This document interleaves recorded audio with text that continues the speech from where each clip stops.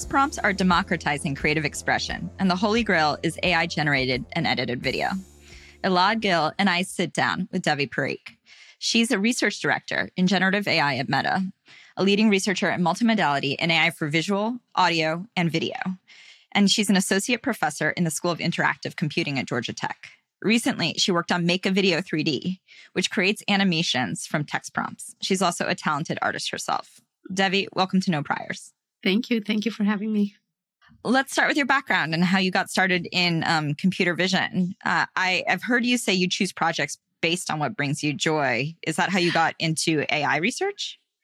Kind of, yeah. So my background is that I grew up in India and then I moved to the US after high school. And I went to a small school called Rowan University in southern New Jersey for my undergrad.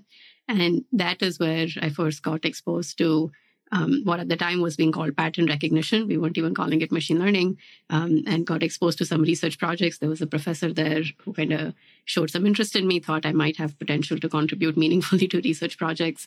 And that's how I got exposed. And I really, really enjoyed what I was doing there. Decided to go to grad school to Carnegie Mellon. I knew I was enjoying it, but I wasn't sure if I wanted to do a PhD. So at first, I wanted to just kind of get a master's degree with a thesis where I can do some research. But the year that I applied, that the ECE department at CMU decided that there wasn't going to be a master's track for thesis. Like either you can just take courses or you go to a PhD. And so they kind of slotted me onto the PhD track, which I wasn't so sure of. But my advisor there was reasonably confident that I'm going to enjoy it and I'm going to want to keep going. So yeah, that's how I got started in this space. At first, I was doing projects that didn't have a visual element to it. How did you pick a thesis project? So at first, I was working on projects that didn't have too much of a visual element to them. But when I got to CMU, my advisor's lab was working in image processing and computer vision. And I always thought that it was pretty cool that everybody gets to kind of look at the outputs of their algorithms and see what they're doing. Whereas if it's kind of non-visual, then yeah, you see these metrics, but you don't really have a sense for what's happening, if it's working, if it's not.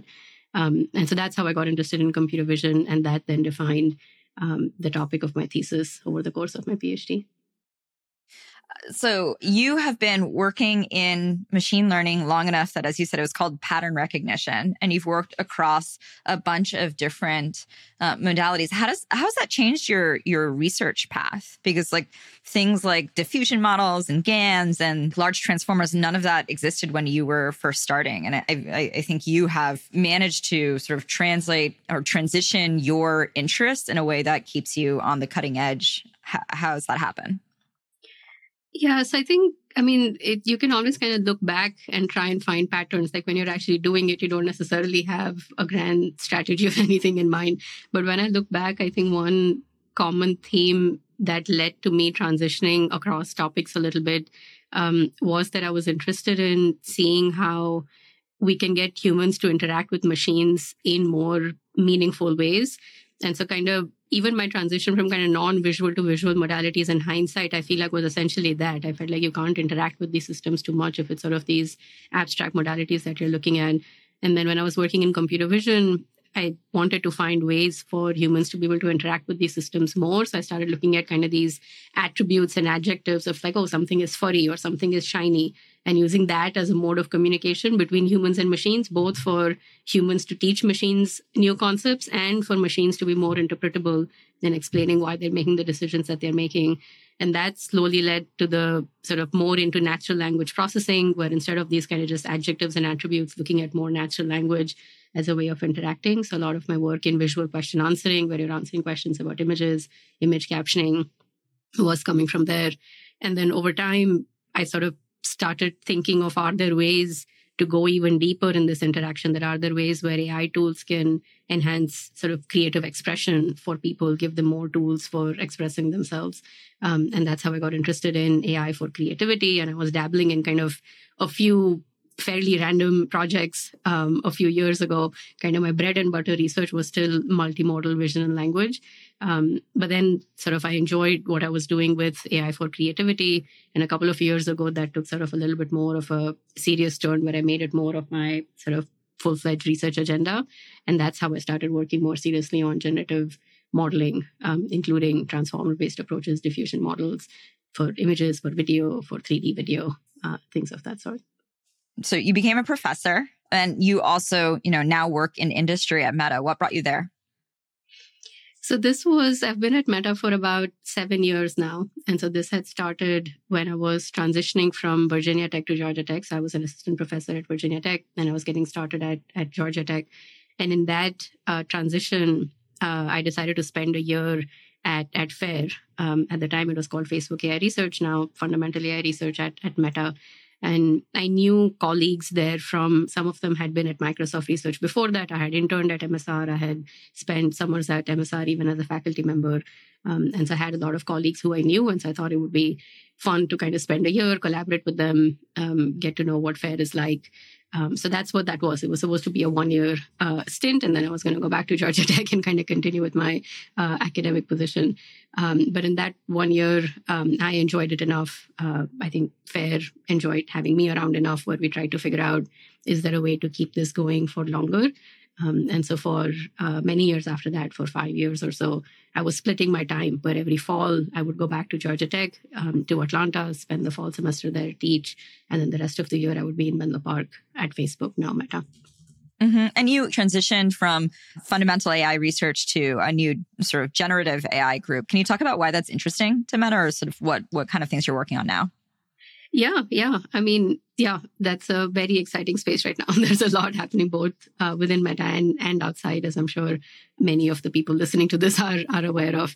So that the new organization was created a few months ago, so not a long time ago, and it's looking at things like large language models, image generation, video generation, generating 3D content, audio, music. All sorts of modalities that you might think of.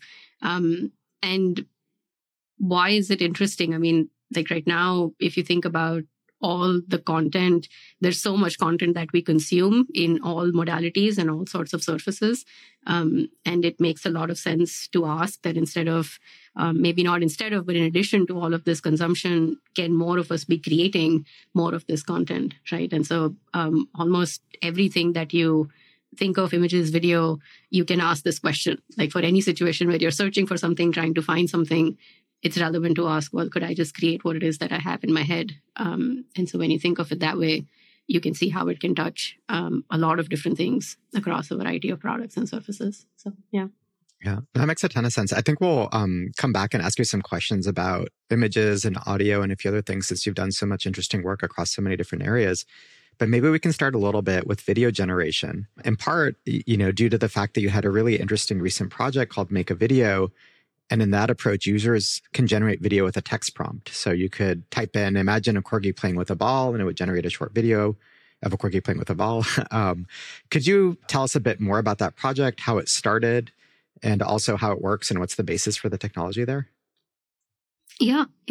So Make a Video, it started because, this was a couple of years ago where this was before DALL-E 2, by the way. So this was like after DALL-E 1 had happened. And I feel like a lot of people don't even remember DALL-E 1 anymore. Like people don't even talk about that.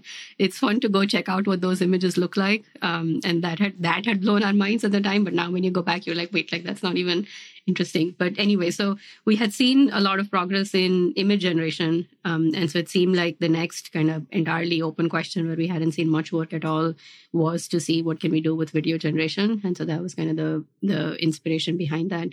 And for Make a Video, the approach specifically, the thinking was we have these image generation models. By this time, we had seen a lot of progress with diffusion-based models from a variety of different institutions.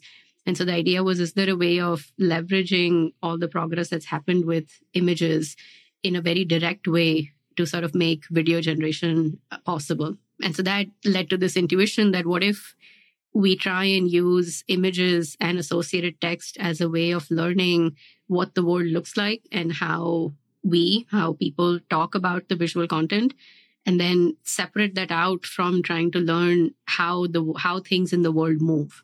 So separate out appearance and language and that correspondence from motion of how things move. And so that is what led to Make a Video. And so the there are sort of multiple advantages of thinking of it that way. One is there's less for the model to learn because you're directly bringing in everything that you already know about images to start with.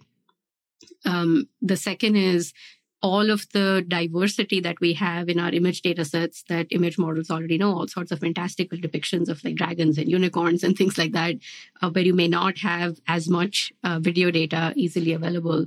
All of that is inherited. So all the diversity of the visual concepts can come in through images, even if your video data set doesn't have all of that. And the third benefit, maybe the biggest one, is that because of this separation, you don't need video and associated text as paired data. You have images and text as paired data, and then you just have one labeled video to learn motion from.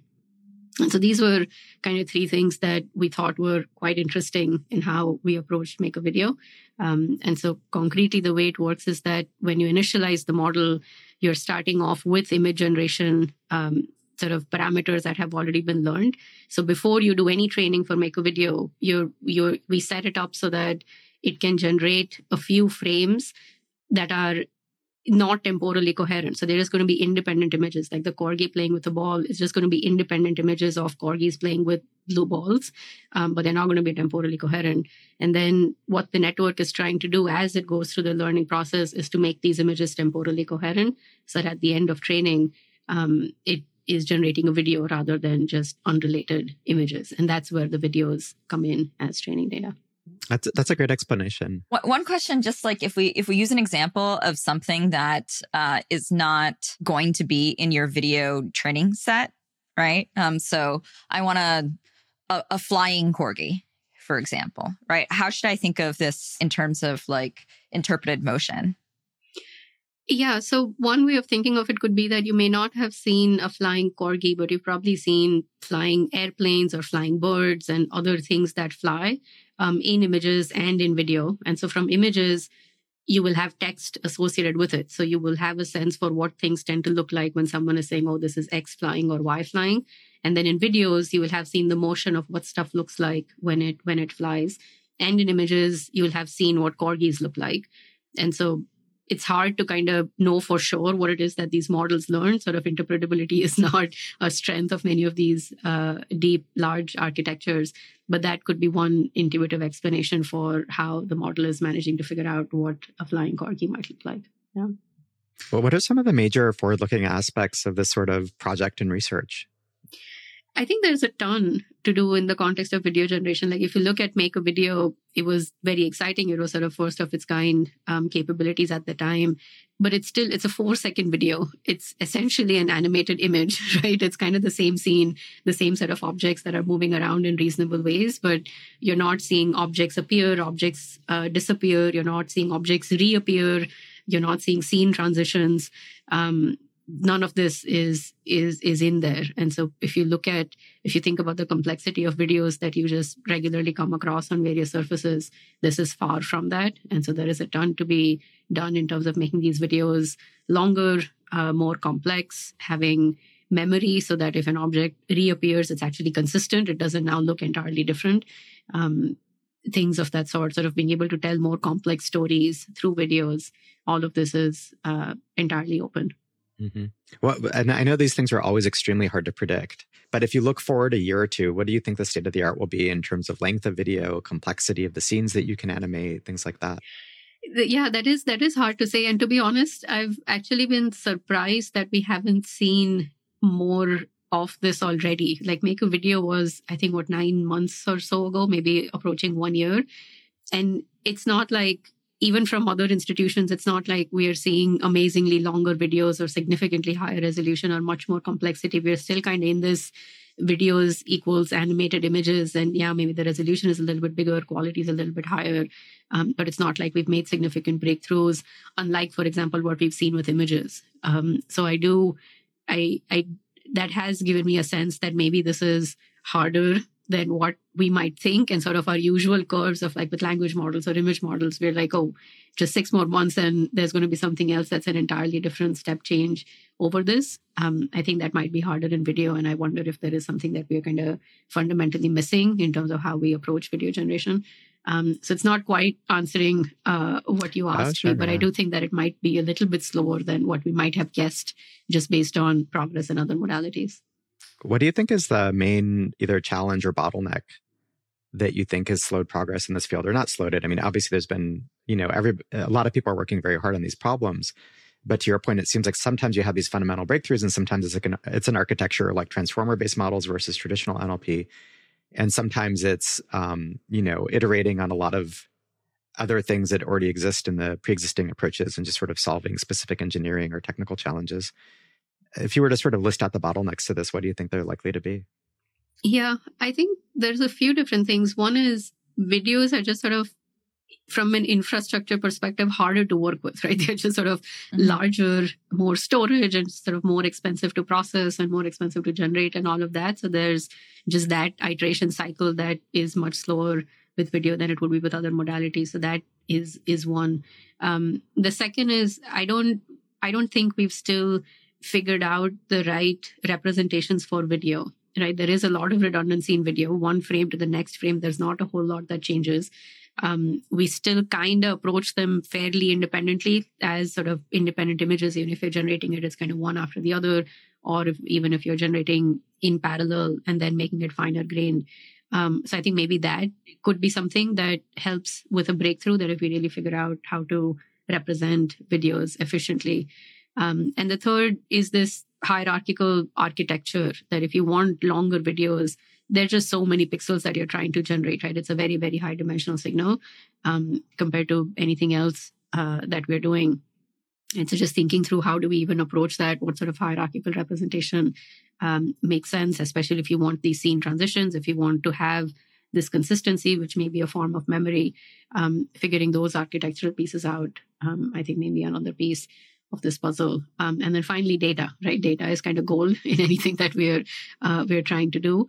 And I don't know if as a community, we've quite built the muscle of thinking through data, sort of massaging the data appropriately, and all of that in the context of video. We have that muscle quite a bit with language, quite a bit with images, but with video, we're perhaps not quite there yet. What would be the ideal training set for video in that case? Or what's lacking from the existing approaches? Yeah, I think what's lacking may not be so much the data source itself, although that is certainly a challenge as it is with other modalities. But I think it might also be the data recipes. That do we want to start with training with sort of these very short videos where not much is happening, the scene isn't really changing, but then that also tends to limit the motion. There's just not much happening. And so you kind of end up with these kind of animated image looking things. And on the other hand, you have sort of very complex video, might be multiple minutes long with all sorts of scene transitions. And that's ideally what you want to shoot for. That's where you want to get. But if you just kind of directly throw all of that into the network, it's unclear if the models will be able to learn all of that complexity well. So I think thinking through some sort of a curriculum may be valuable here. And I don't think we've quite nailed that recipe down. I feel like every generation of sort of technology shifts always runs into video as the hardest thing to do. And if you look at sort of just the first substantiation of the web, one of the reasons YouTube sold was the infrastructure point you made earlier, where just dealing with that huge amount of streaming and the costs associated with it and everything else, even in the prior generation of just, can we host and stream this effectively? In part led to them, getting sold to Google reasonably early in the life of a company. So it's interesting how video is always that much more complicated. Yeah. And same thing for computer vision, right? Like here we're talking about generation, but even just understanding with images, with image understanding, there was so much progress that was being made. And videos was always kind of not only trailing behind, but just sort of continued to be harder. Even sort of the rate of progress was slower, not just the absolute progress. And I think we're seeing some of that for generative models as well. Devi, I know this isn't within your core field, but I'm sure you also pay attention. How do you think advances in video may impact robotics? So I think the video understanding piece is probably more relevant than the video generation piece. And video is, if you think of embodied agents, right? They're sort of moving around and consuming visual content, which inherently is video, right? They're not looking at static images. And so I think that video understanding piece is very relevant there. What's also interesting in the context of embodied agents or sort of robotics, physical robots that are moving around, is that it's not passive consumption of videos, right? It's not like how you and I might be watching videos on YouTube or anything else. It's that I'm yelling at the screen. I'm not passive. It's that the next visual signal that the robot will see will be a consequence of the action that the robot had taken, right? So if it chose to move a certain way, that's going to change what the video looks like in the next few seconds. And so there's that interesting feedback loop there where it knows what action it had taken. It sees how that changed the visual signal that it is now getting as input. And so that connection makes it, adds a layer of interestingness to how it can process the video, sort of in contrast to with sort of regular computer vision disembodied tasks where we think of sort of it just streaming a video as just kind of happening and you're not controlling what you're seeing. You started by saying that human interaction was a big driving force in your research interests, and going beyond like metrics as outputs and even language as inputs. How do you think about controllability in video and like how important text prompting is to sort of the next generation of creation? Yeah, I think that's very important. Exactly to your point that if we want these generative models, not just for video but for any modality, to be tools for creative expression, then it needs to be generating content that corresponds to what someone wants to express, right? Like it has to bring somebody's voice to life, and that is not possible if there aren't good enough ways of controlling these models. And so text is one way that's better than random samples. that's one way in which I can say what I want. But right now, for the most part, you type in a text prompt, you get an image back, a video back, and either you take it or leave it, right? Like if you like it, that's great. If not, you just kind of try again, and maybe you tweak the prompt a little bit. You sort of try a whole bunch of these prompt engineering tricks and hope that you get lucky. But it's not really a very direct form of control. And so I think of more control, at least in two different ways. One is to allow for prompts that are not just text, but are multimodal themselves. So for image generation, for example, instead of just text, it would be nice if I can kind of sketch out what I want the composition of the scene to look like. And the model would be expected to kind of respect that. For video, instead of just text as input, maybe I can also provide an image as input so that I can tell the system that this is the kind of scene that I want.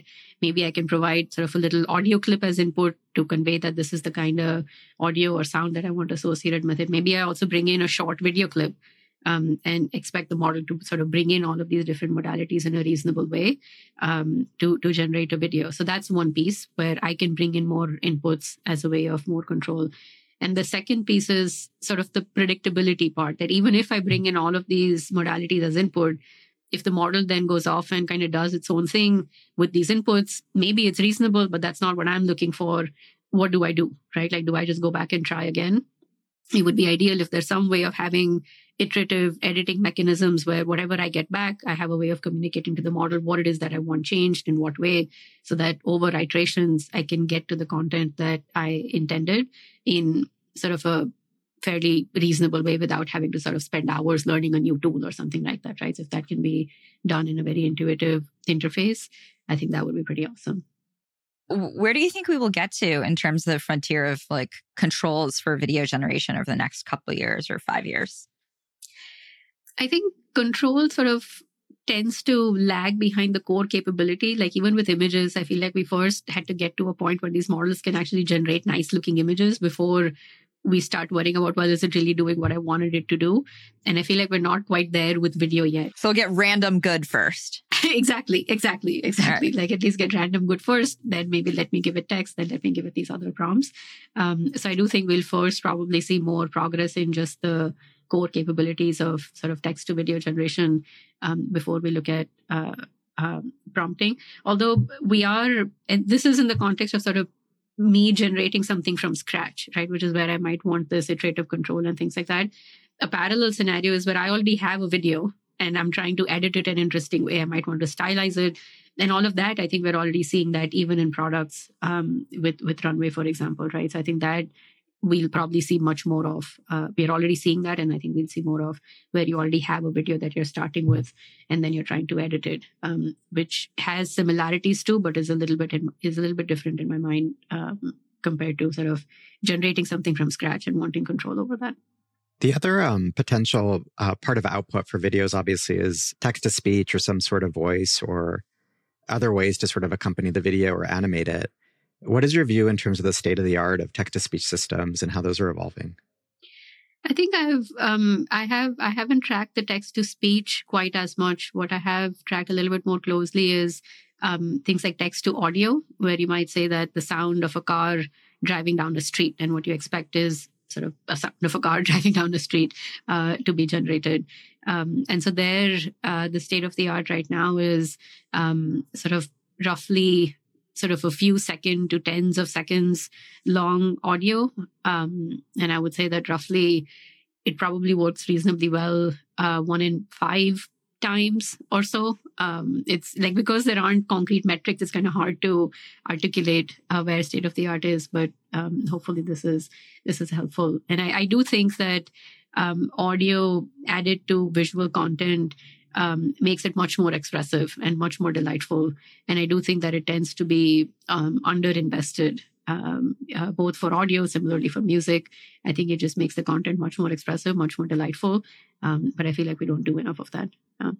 Yeah, it's interesting too, because there are actually very large sound effect libraries out there. They're very well labeled as well in terms of what the exact sound effect is and the length and the components and all the rest. And so It's interesting that the state of the art hasn't quite caught up with what used to be a really interesting old business where you generate an enormous amount of IP for different sound effects and then you just license them out. Yeah. Which just seems like eventually that industry is likely to go away. So, and even with audio, similar to what we were talking about with video, there is the same kinds of challenges and dimensions exist, that you want the piece to be longer. You may want compositionality, right? I might want to be able to say that, well, first it's the car driving down the street, and then there is a sound of, I don't know, a baby crying, and then something else. And maybe I'm saying that 2 of these sounds are happening simultaneously, which is not like, that's something that can happen in audio where you can have the superimposition. But in video is not something that would, where it's quite as natural. And so all of that isn't stuff that these models can do very well right now. If I described a complex sequence of sounds, or if I try to talk about these different sounds simultaneously, these models can't do that very well. Where do you think we'll see the first application areas? Or what do you think are the first sort of use cases that we'll see immediately? And then how does that evolve over time? Yeah, I think I'm not too much of a product person. So I feel like I don't know if I have the strongest intuitions there. But I think for kind of like I was touching on earlier, that a lot of these situations where we find ourselves searching for things to express ourselves, I think thinking of whether that can be generated so that it's a closer reflection of what you're trying to communicate is likely things that we'll see. And I know we're not talking about sort of LLMs and conversational agents and all of that too much, but I think AI agents is going to be a thing that we'll see a whole bunch of across many different surfaces. And then thinking about what media creation looks like in the context of AI agents is another dimension to this.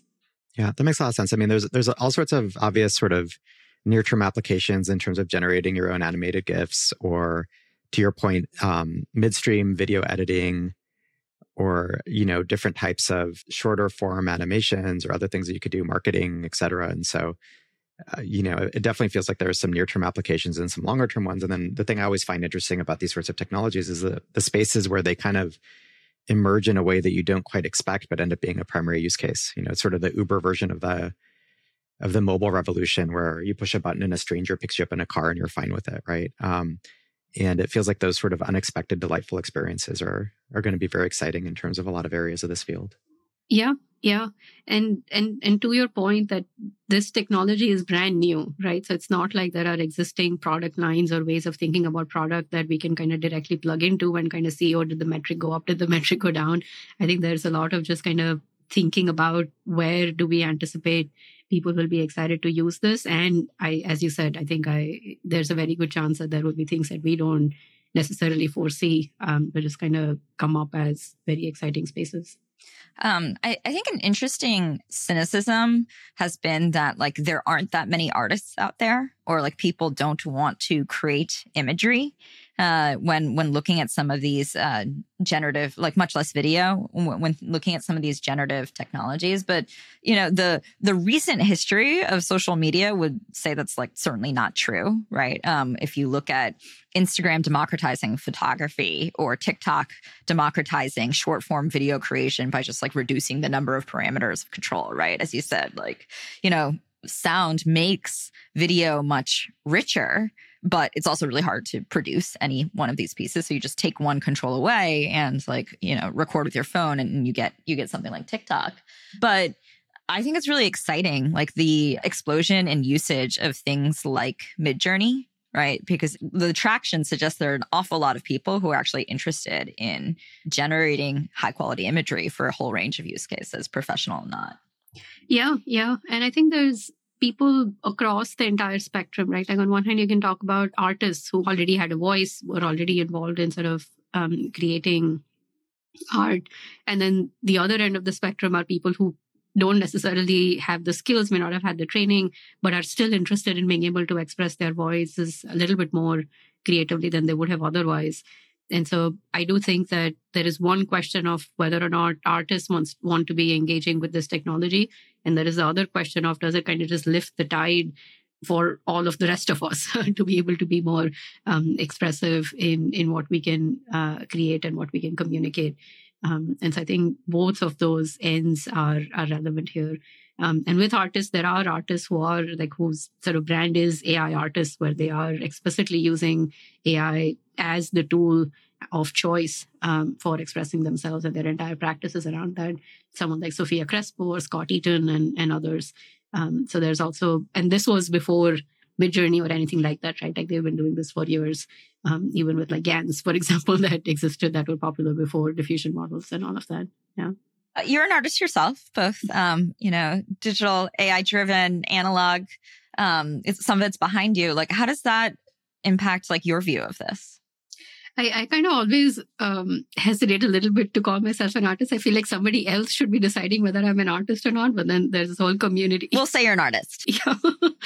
By the way, we should mention some of your lovely macrame art is on the wall behind you as well. So I think it looks great. Yeah. Thank you. And yeah, so to be honest, I don't know if it's hard to kind of look back and get a sense for did that play a certain role in it or not. I know for sure that it plays a role in just how excited I am about this technology, that anytime there's some new model out there, whether it's from the teams that I'm working with or if it's something external, I'm definitely very enthusiastic to want to try it out and see what it can do, what it can't do, and sort of tell people about it. And so just kind of my baseline level of excitement around this technology is high. In part because of all these other interests that I have. I'm pretty sure that my emphasis on control is probably also coming from that, where I feel like I want to be using these tools to kind of have them do the thing that I want to do. And sort of text prompts are restrictive in that way. And I mean, we talked about it in the context of control, that if you can bring in multiple modalities as input, that definitely gives you more control, but it also means that there is more space to be creative. Right, I can now pick interesting images or interesting videos or interesting pieces of audio and pair that up with like this really interesting text prompt and just kind of see what happens. Like if I put all of this in, you don't know what the model is necessarily going to do. And so it's also just more knobs to play with as you're trying to interact with these, that, yeah, there's just more space to be creative if there's more ways of more knobs to control these models. Yeah, I was talking to Alex Isra, who's an LA-based artist, and he's not a technical guy, but an amazing artist. And he was describing this new video project he wants to do that involves use of AI. And I was very inspired by like how specific the vision was and like thinking through the implementation a little bit for somebody who doesn't come from the technical field. And I imagine there'll be a whole crop of people who look at the capabilities as another tool for expression. Yeah. And there are some people who have a very specific vision and they just want the tool to kind of help them get there.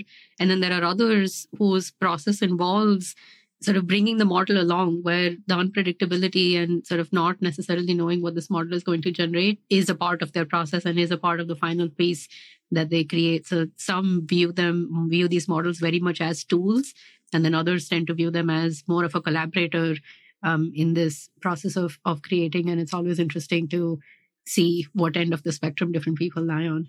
Yeah. Okay, so as we're nearing the end of our time together, we want to run through a few rapid fire questions, if that's okay. Sounds good. Maybe I'll start with one, just given your breadth in the field. Is there an area of image, audio, video generation, understanding, control that you feel like is just underexplored for people looking for research problems?